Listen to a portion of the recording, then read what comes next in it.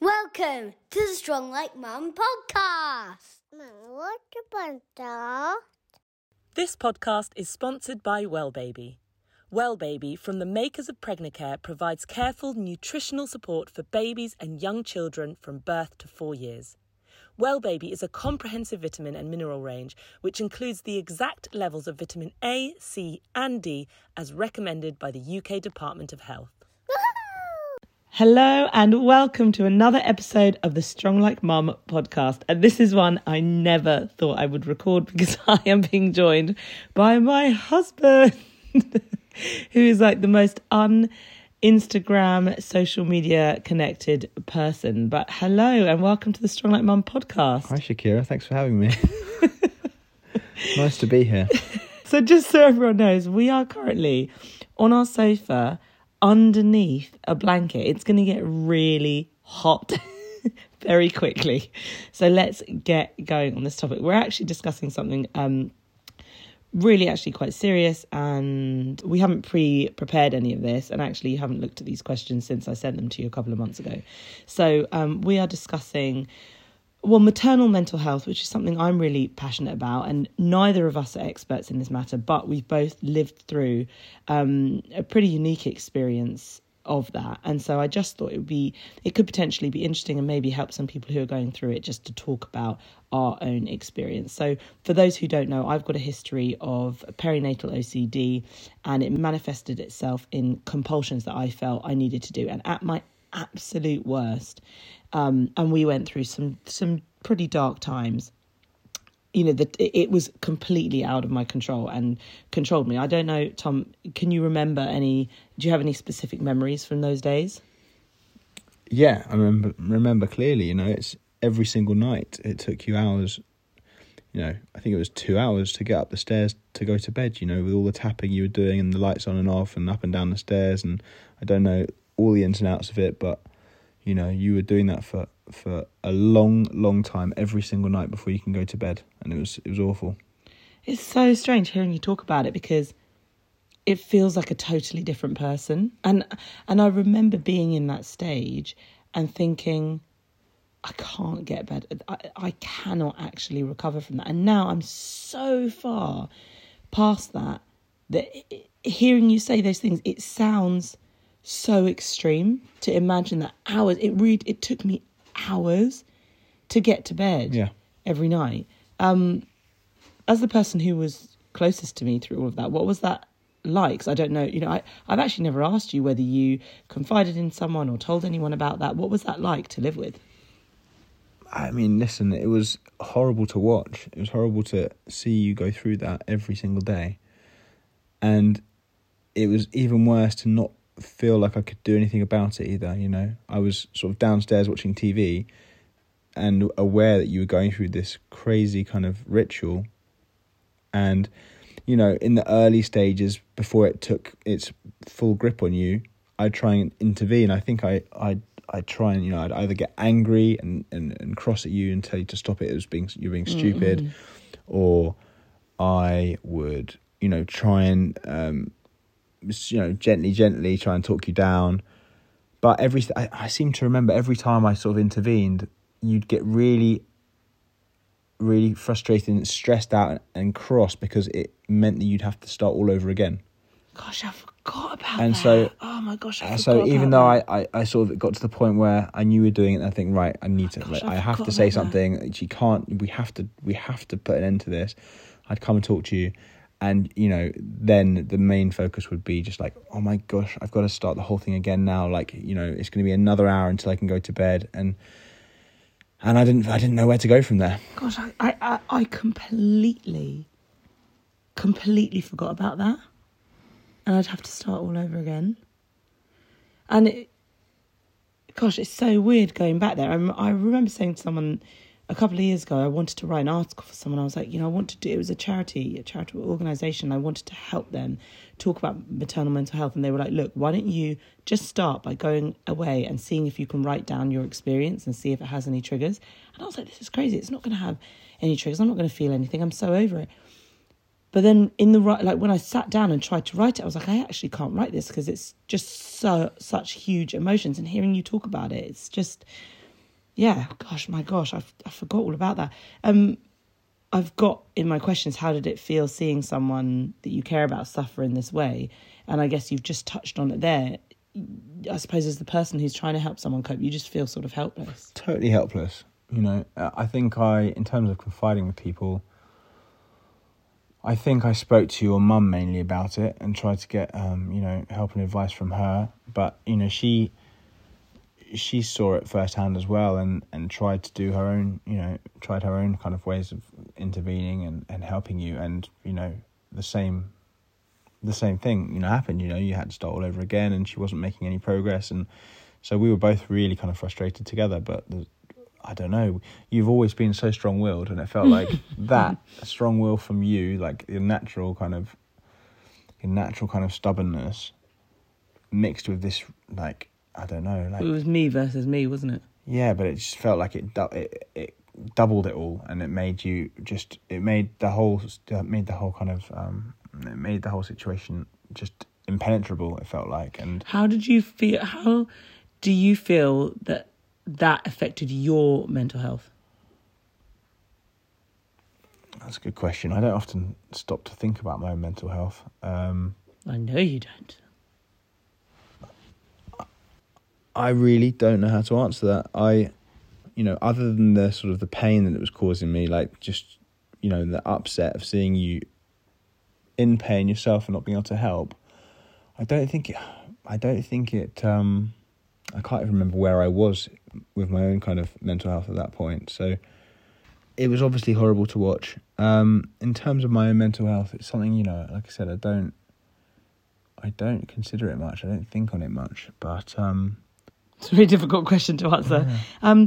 Okay, so, this leads me on to another thing. There are, apparently, like I read a statistic that 1 in 8 men suffer with mental health, but 40% of men say they don't discuss it. And you've just said the exact same thing. I think, yeah, it's until recently, it's not been something that's been talked about, I'm not just talking about men here, I'm just talking about everyone. Would you ever go up to your friends and say, mate, I'm really struggling? You're always going to have the friends that you trust implicitly with that type of thing. But would you ever feel that you could call up your friends and say, mate, I need to talk to someone about whatever it is? Yeah, I think I would if I had to. We obviously have quite a sort of a close relationship in terms of talking to each other, being very open about what's going on. So I feel like a lot of that's covered off with you, which is great. But with my friends, I think I have... It's so funny because I would say you don't talk about anything. You're not the best one for this podcast. Maybe not. Sorry, everyone. Listen, I'm a few months back I went and played golf with Will, didn't I? And we had a bit of a chat then on the driving range about... Did you ever feel like you wanted to go up to your friends and say... Because, look, if we're thinking about the ripple effects of what I was going through, and of course, like it was one of the most challenging things I've ever overcome, but it had a ripple effect into our family life and into our relationship. And did you ever feel...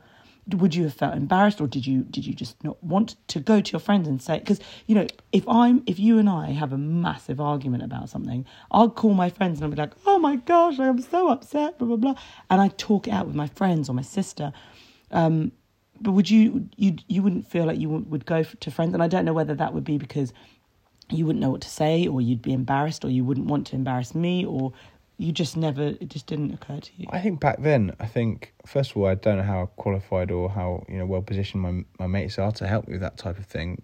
I felt totally helpless, and I don't know. I think at the time it just felt like such an enormous block that we couldn't shift, and I felt like they probably wouldn't be able to give me much help there. That's probably a mistake on my part, and you should just problem.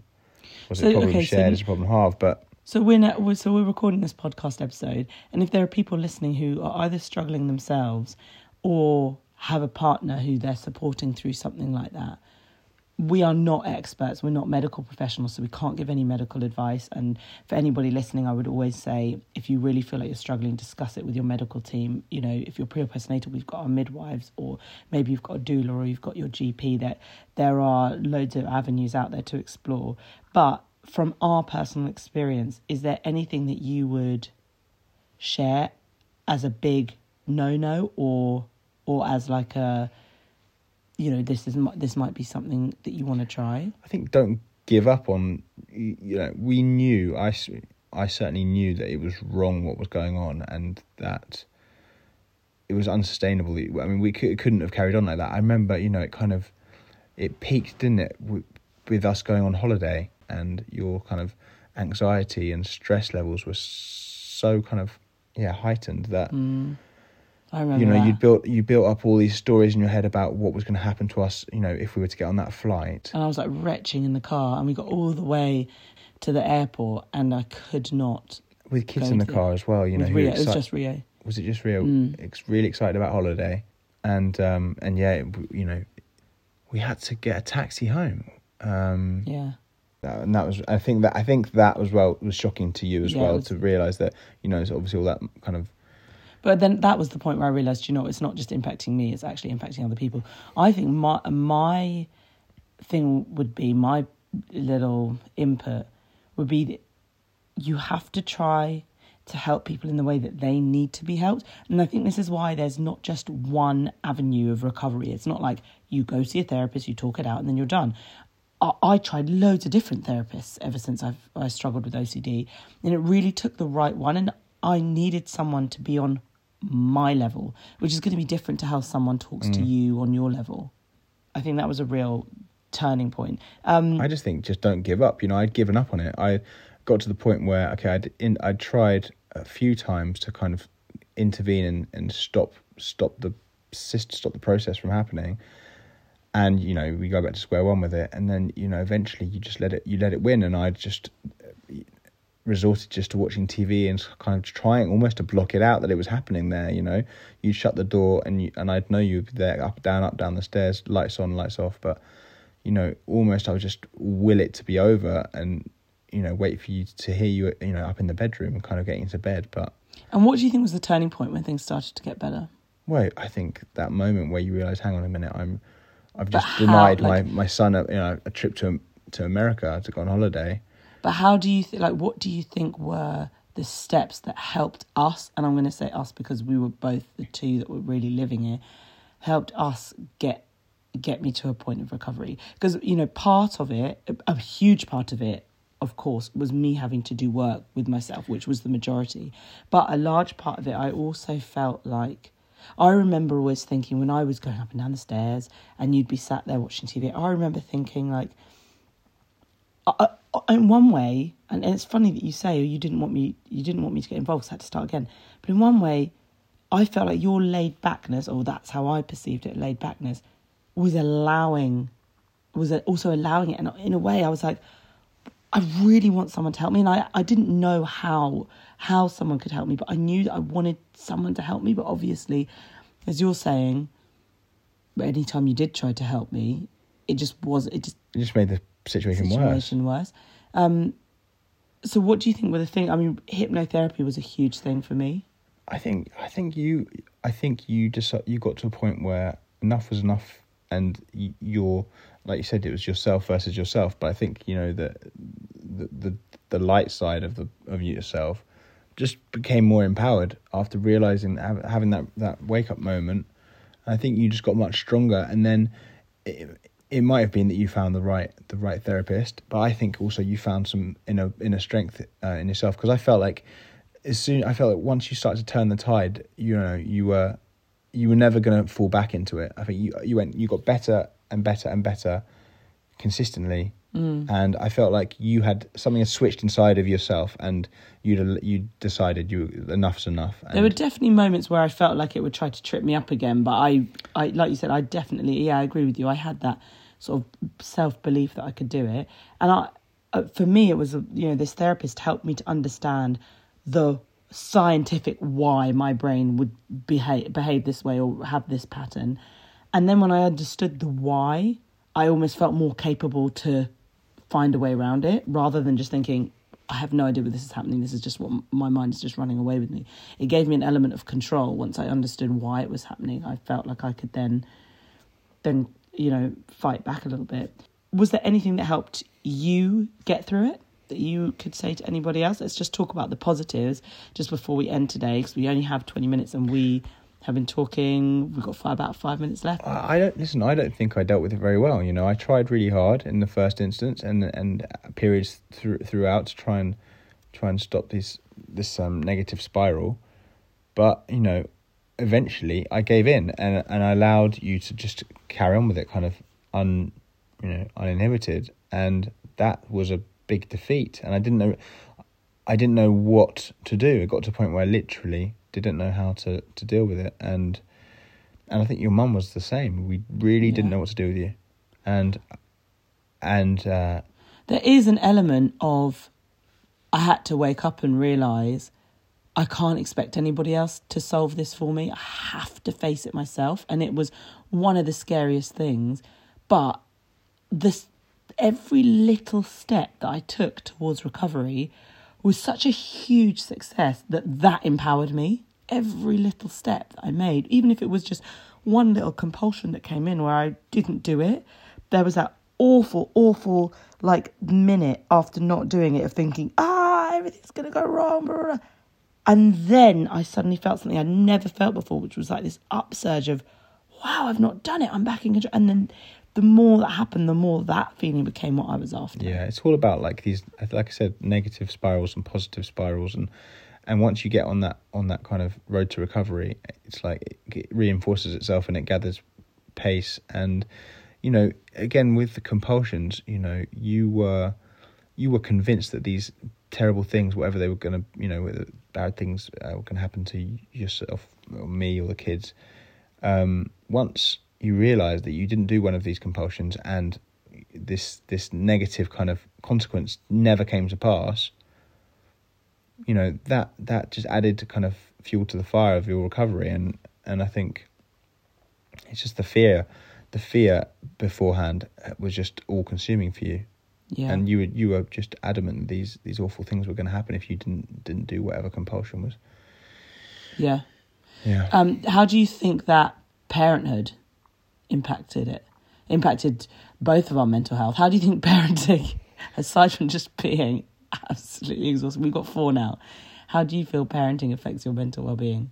Well, I think back then, it was probably a large catalyst for how you got to where you were. I think all this recovery. No. I think it put you in the hole in the first place in a way. I think it's that added responsibility. I was in London a lot.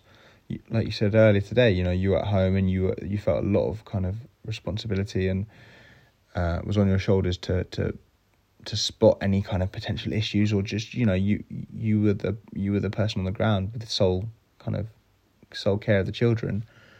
And well, now I think once we came through that and we had more children and more children and more children, I think we've and a lot of children. I think we've learned. There's a lot of children upstairs. I think we've learned to.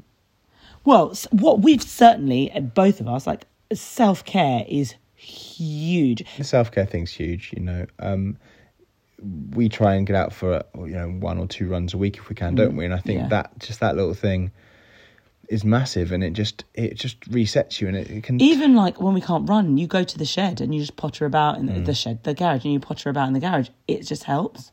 Just to have some kind of context, because you can get so caught up in family life that you're looking at everything so close up.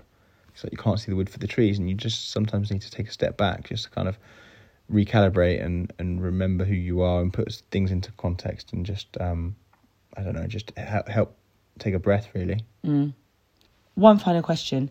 Now, moving forwards, what do you think are the most important elements of rebuilding our relationship on healthier foundations now? Because that anxiety, it was a massive intruder into our relationship, because so much of my time was spent doing that, and we just had a real disconnect around that time. What do you think are the most important things that are helping us to form sort of stable foundations? Self-care is definitely one. Like you say, I think that at that time, it put up a huge barrier between us. You know, I felt like it got to the point where I let you get on with it and let you try and deal with it yourself, because I didn't know what else to do. Felt like I couldn't help. So I think that was a mistake, and it's important just to realise that, and I have remembered that. And it's like, if you see any issues, just deal with them. You know, head on, have that conversation, have a chat, keep checking in with each other, checking in with yourself, and you know, it's good. It's good to talk.